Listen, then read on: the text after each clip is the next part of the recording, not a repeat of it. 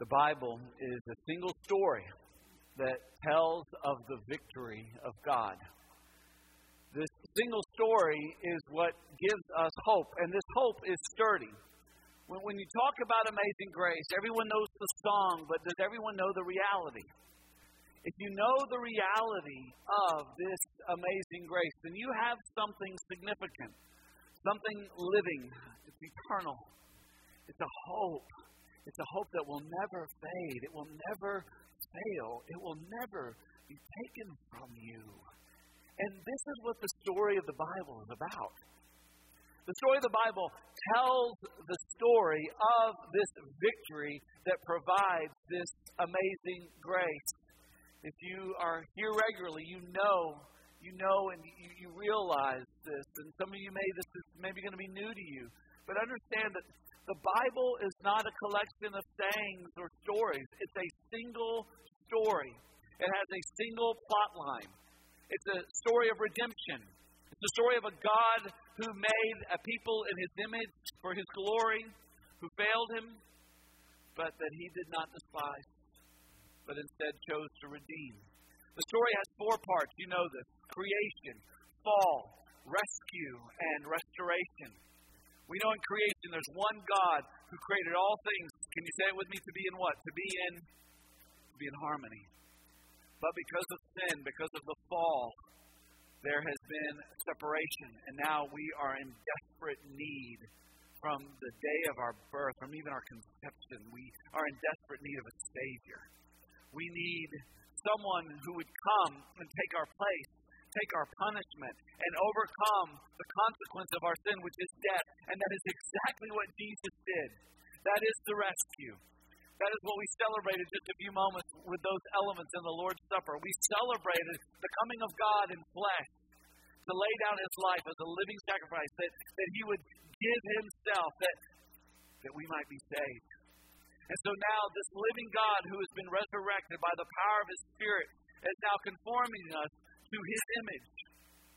And we know that one day that confirmation will be complete. We know that one day that our God is going to restore all things, that He will return. There will be a new heaven and a new earth, and once again there will be harmony. And this is our hope. This is what we look to. And this hope that we have because of this amazing grace, because of this story of redemption, this hope is sturdy. And this hope is at work in us to transform us and to make us a people who live in the victory of Christ. In our text today, we see this victory and how at every stage of faith, this amazing grace reveals itself anew to draw us closer to God and to make us more and more of what He died for us to be. If you've got your Bible, and I hope that you do, take it out and turn with me now to 1 John. Again, this year of hope, we're in 1 John, and today we're going to be in verses 12 through 14 of 1 John chapter 2. We have Daniel Thomas, one of our sophomores. He's going to read for us. He's getting ready to head to South Africa soon, and so we're excited for him in that venture as he goes to share the gospel, but we're glad to have him stand and read for us today. So let's all stand together in honor of God's Word. Again, we're in 1 John chapter 2, and Daniel's going to read for us verses 12 through 14, if you would. I am writing to you, little children, because your sins are forgiven for His name's sake. I am writing to you, fathers, because you know Him who is from the beginning. I am writing to you, young men, because you have overcome the evil one. I write to you, children, because you know the Father. I write to you, fathers, because you know Him who is from the beginning. I write to you, young men, because you are strong, and the word of God abides in you, and you have overcome the evil one. The word of God. Thank you, Daniel. If you would be seated, let's talk about this. Realize John is using some poetic expression here to remind God's people of the victory they have in Christ at whatever stage they are in. And I want you to see that there are in our text today revealed three stages, if you will, of development in the Christian life. There are three stages that we are to grow into, grow through. Let's look at these. Different stages of faith. First of all, there are new believers. And they are like little children. They're just starting out. They're getting the basics of the gospel. And they're being set free, but they're still just little children. They're still young in the faith. But then there are experienced believers who are like battle-worn, successful warriors. These are young men who are fighting with the sword of the Spirit, who are overcoming the darkness, and they are finding victory in Christ. They're experiencing the victory. They're learning how to work with the power of the Holy Spirit according to His Word. And then there are mature believers, and they're like fathers who rest in the promise of God and are a model of faith. These are believers who are growing, using these tools, experiencing God in their everyday life, and they're becoming models for children and for young men, and they are there to live out their faith and grow until the day when they see God and they hear Him say, "Well done, good and faithful servant." These are stages.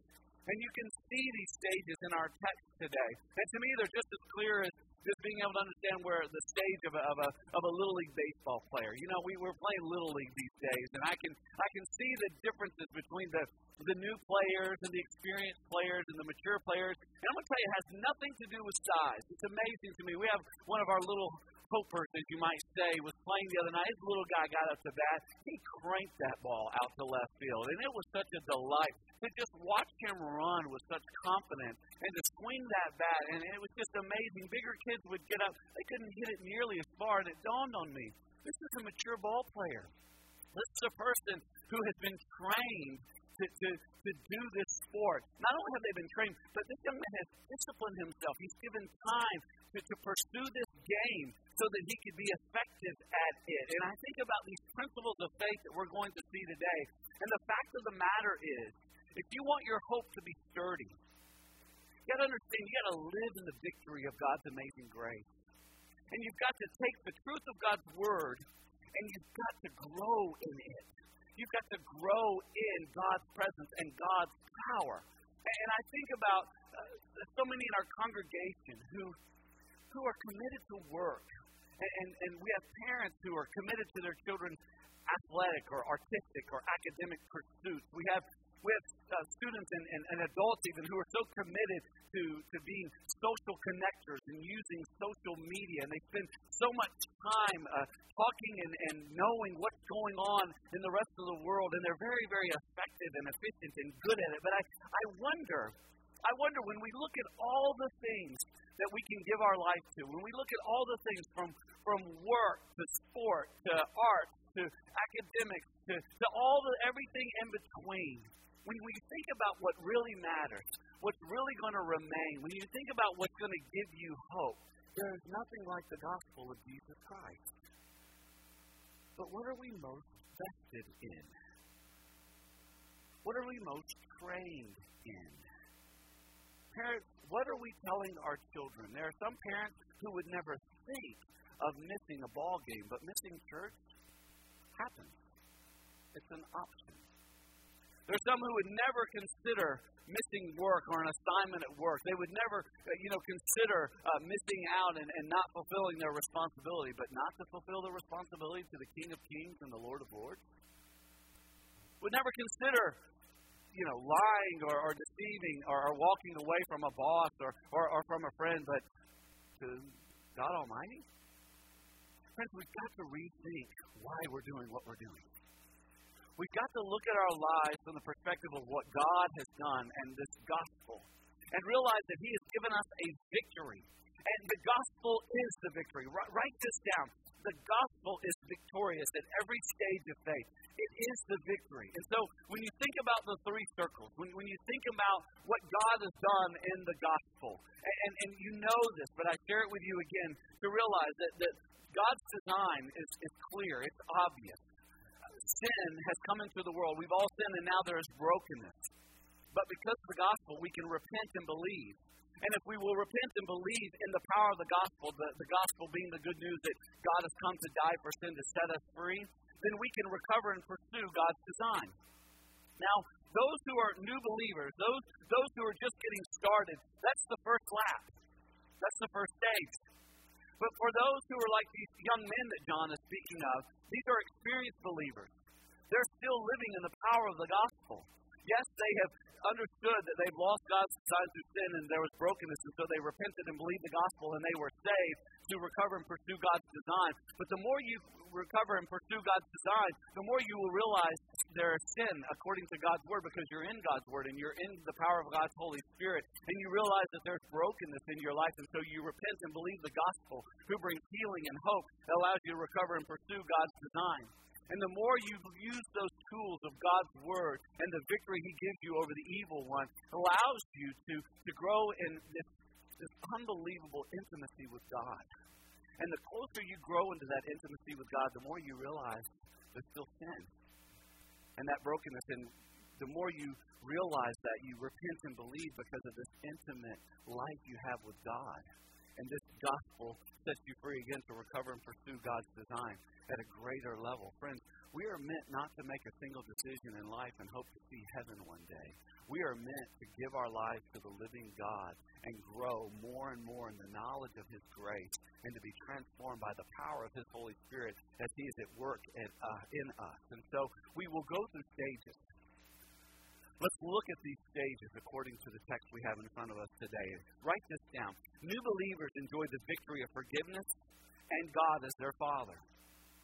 We're going to not work chronologically today, but categorically through the text. And so we're going to look first at what he says about these little children. Looking at verse 12 and then at the latter part of verse 13. We see he says, I am writing to you little children because your sins are forgiven for his name's sake. And then at the end of verse 13, I write to you children because you know the Father. What do new believers know? What do they understand? They understand that their sins are forgiven. And they understand that their sins are forgiven, not simply so that they can get a get-out-of-hell-free card and mooch off of God's goodness for all of their life, but they realize that they are saved for God's glory. Look at this. Because your sins are forgiven for his name's sake. Jesus died so that we could know the Father and bring him glory. Little children know this. Those who are just beginning in their faith know this. And they know the Father personally. They know the Father because once you are saved by grace through faith in Christ alone, you are made a child by the power of God. You are adopted into his eternal family. And you no longer refer to some ethereal out there, man upstairs, something powerful, some force, some kind of cosmic power. You now refer to the Almighty King of Heaven as your daddy. And you know him. And he knows you. I know a lot of people. And a lot of people know me. A lot of people hear me preach. A lot of people read stuff that I write from time to time. There are some who know me that way. There are some who know me from afar through social media. But then there are those who know me because we serve together, because we pray together. Yesterday, being with the elders, yesterday morning, we come together and we pray one Saturday morning a month, and in that moment, it's so amazing to see how well we know one another. And I have friends who know me well, who hold me accountable. But there's something about the knowledge of my family of me that is different than the way anyone else knows me in all the world. When my children want something, they know they don't come and say, hey, you, can I have this? They know they come and they say, Daddy, I love you so much. Because they know I'm a sucker. They know that. But they know when to ask. They know what I'm about. They know where I'm going. They know what's important. They know to ask according to my will. They know not to ask for something that goes outside or contrary to what I believe and what we're about. They know to come to ask what is in line with my will. And so it is for the children of God. We know to come to the Father and to say to him, Daddy, I love you. And I'm asking for this because I believe it is according to your will. I believe it is according to your desire. And so I ask for this, knowing that it brings you glory to say yes. It brings you glory to provide this and to be my hope and to be my strength. Little children know this. Little children of the faith know this. They know their sin is forgiven. There's no dividing hostility. It's been removed by the gospel. They are children of God. They know they are adopted. But experienced believers know this and more. Write it down. Experienced believers enjoy the victory over the evil one through God's word. Again, look at the middle part of verse 13 and the middle part of verse 14. The latter part of verse 14. It says, I am writing to you, young men, because you have overcome the evil one. I write to you, young men, because you are strong, and the word of God abides in you, and you have overcome the evil one. Experienced believers live for God's glory, and they overcome the evil one. Friends, you will never bring more glory to God than when you are tempted and you gladly deny yourself, take up your cross, and follow Him. Yes, there is some glory when you choose to do it simply because it's right. But I'm going to tell you what really gives God glory is when you say, Father, my flesh wants this, but in all sincerity, I desire you more. I desire to obey you. I desire to delight in you. And that doesn't happen overnight. It's something you grow into. It's a taste that you acquire. You acquire the taste for God's glory. And that happens over time as you drink in His goodness, as you see His power at work, as you know His never-ending love for you. You desire His glory. You desire others to know how great and awesome and good He is. And it becomes more and more apparent how to overcome the evil one. It's not simply saying no to something that is bad. It is saying yes to what is best. The experienced believer says yes to what is best. And they overcome the evil one. And they do this for God's glory according to God's word. You've heard me say this, and I want this again to burn into our minds. See, when we know God's word, we know God's way and can live according to God's will. So these young men, these who are at the stage of faith, these warriors, they are not simply just trying to figure it out on their own. No. They know God's word. And because they know God's word, they know God's way. And because they know God's way, they are able to live according to God's will. And what is God's will? It is that we bring glory to Him and live lives that are set apart according to the grace that He has given to us. That is His will. And it is those who are experienced in the Christian faith. It is those who have gotten beyond the faith of a child, those who are just beginning, those who know they're forgiven and know that God is their Father. It is the faith of those who say, I am going to delight in doing what my Father has commanded me according to His word. And they overcome the evil one, not simply because they have the willpower to do it, but because they have the love of God. They love God more than anything else. And what enables a child of God to love God? It's understanding the Word of God. Because the Word of God reveals the greatness of our God, His beauty and majesty and power and sovereign care and all that He does. It is His Word that enables us to grab a hold and see and pursue and delight. These experienced believers, these young men, that's what they have. But then there are those who mature. There are mature believers. Write it down. Mature believers enjoy the victory of intimately knowing God and His promises. He repeats Himself here.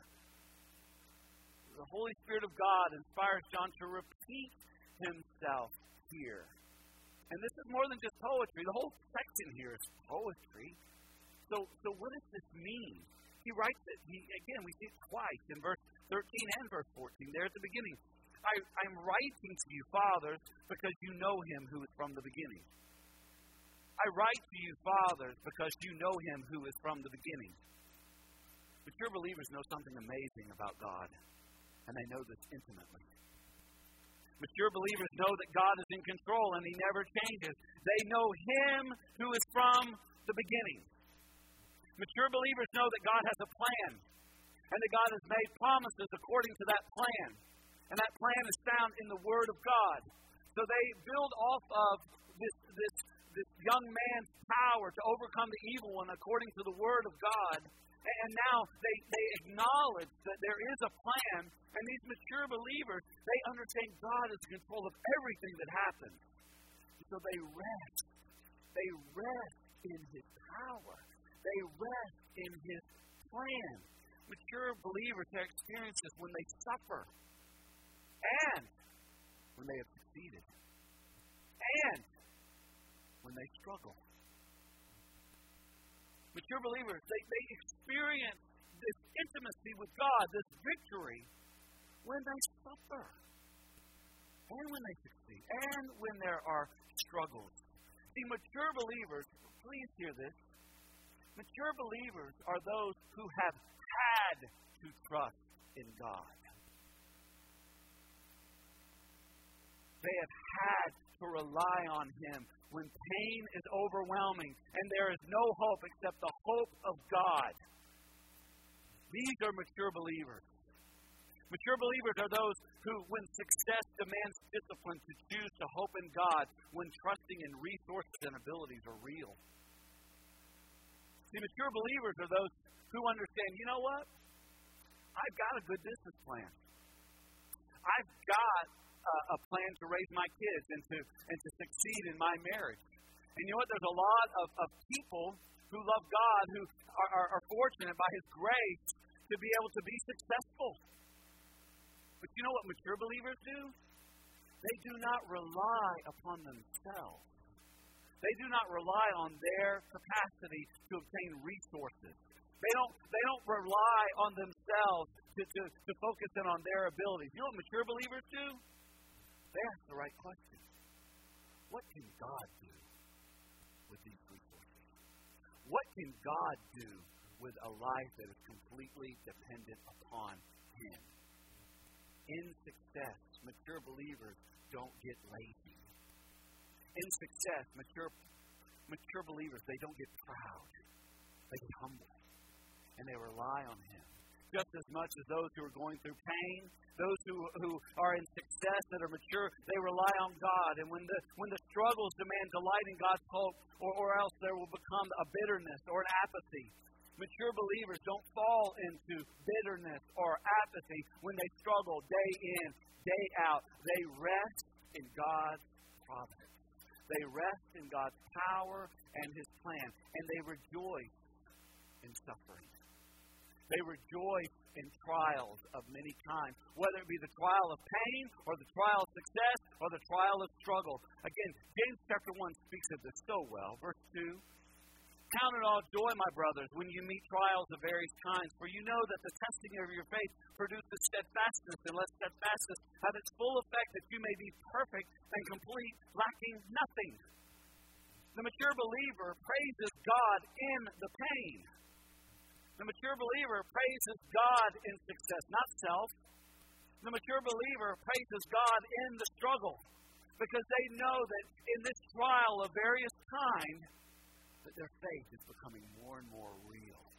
They are intimately knowing God and His Word and His way, and they are accomplishing His will, and they delight in Him more and more. And they hold to the promises of God. And what are the basic promises of God? He will love us, that He will provide for us, He will never leave or forsake us, and He will work all things for good. And this is the perspective and the belief, the life of the mature believer. This is not theory. It's not idea. This is reality. This is joy complete in faith. Friends, the victory at every stage is already won. The victory for the child, the victory for the young man, the victory for the father, it's already won. But understand, write it down. Realize, Satan is defeated. But he wants to rob God's people of everything he can. So we must pursue God, pray for strength, and pay close attention to ourselves. Guys, there is no neutral. There's no neutral. You're either growing closer to God or you're falling away. No neutral. There's always movement. Either you are drawing in or you're falling away. Now, here this morning, very clear, very concise, Hebrews chapter 3. Therefore, we must pay closer attention to what we have heard, lest we drift away from it. For since the message declared by angels proved to be reliable, and every transgression or disobedience received a just retribution, how shall we escape if we neglect such a great salvation? It was declared at first by the Lord, and it was attested to us by those who heard. Friends, the gospel of Jesus Christ is the best news. It is amazing grace. There is no other name by which we can be saved other than the name of Jesus.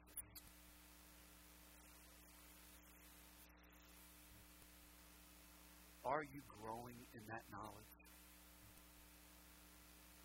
Some of you by now should be mature believers, but you're little children. You do not fight to overcome the evil one because you do not know the Word of God. You could tell me more about the fight last night than you could of the gospel. You could explain in greater detail the race yesterday that will be forgotten one day than you could the epistles. You could tell me more about what was said on Facebook today than what was said in God's Word. Why? What are you investing in? Little children, grow up. You who are young but growing strong, do not get proud and do not get satisfied. Grow in your delight. Some of you are growing, but are you growing in your delight, in your love of God? Or is it simply you just pressing by sheer will? God wants your delight. And the only way you'll get that is by praying to the Word of God. Those of you who are mature,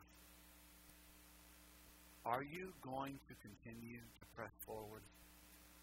Or will you too fall into pride? And then one day despair because you decided, you know what? I'm good. I've arrived. I'm better than most. That is not the victory that God has called us to. He's called us to a daily pursuit of His glory. And I want to challenge you today. Some of you who, first of all, believe like a little child and be saved, to come and receive the gospel. Others of you to say, you know what, Lord, I need to grow.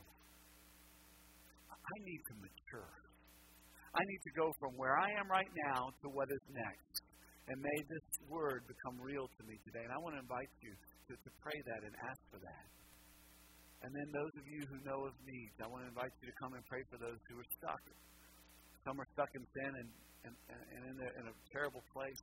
Others are stuck in a place of faith. There's no growth. And I want to invite you to come and ask God to do a miracle in their life. Come and ask God to do a miracle in your life for salvation. Come and ask God on your knees to ask Him to transform your faith that it may grow. And then for those you know who need His grace, pray for them. Let's stand together as we prepare to respond. Lord God, as we come into this sacred moment where we say yes to your word that we've just heard, I pray for those who need to come today and get on their knees, some to be saved, some to say, God, I'm not even a little child. I'm on my own. I'm in darkness. I'm in sin. I'm broken. And I pray today they would come and repent and believe and be saved and be able to pursue and recover your design. For those who are now growing in that, Lord, may they today feel the pinch of the truth of conviction and come on knees humbled by this truth and say, Father, I thank you that I'm not what I once was, but I pray that I will now become all that you died for me to be. And God, for those we know that need your grace, that need transformation, that need your light and life in them, Lord God, would you hear the prayers of those who come and pray on behalf of those they love? And would you, God, do the miracle they request? We ask you to do this now in the name of Christ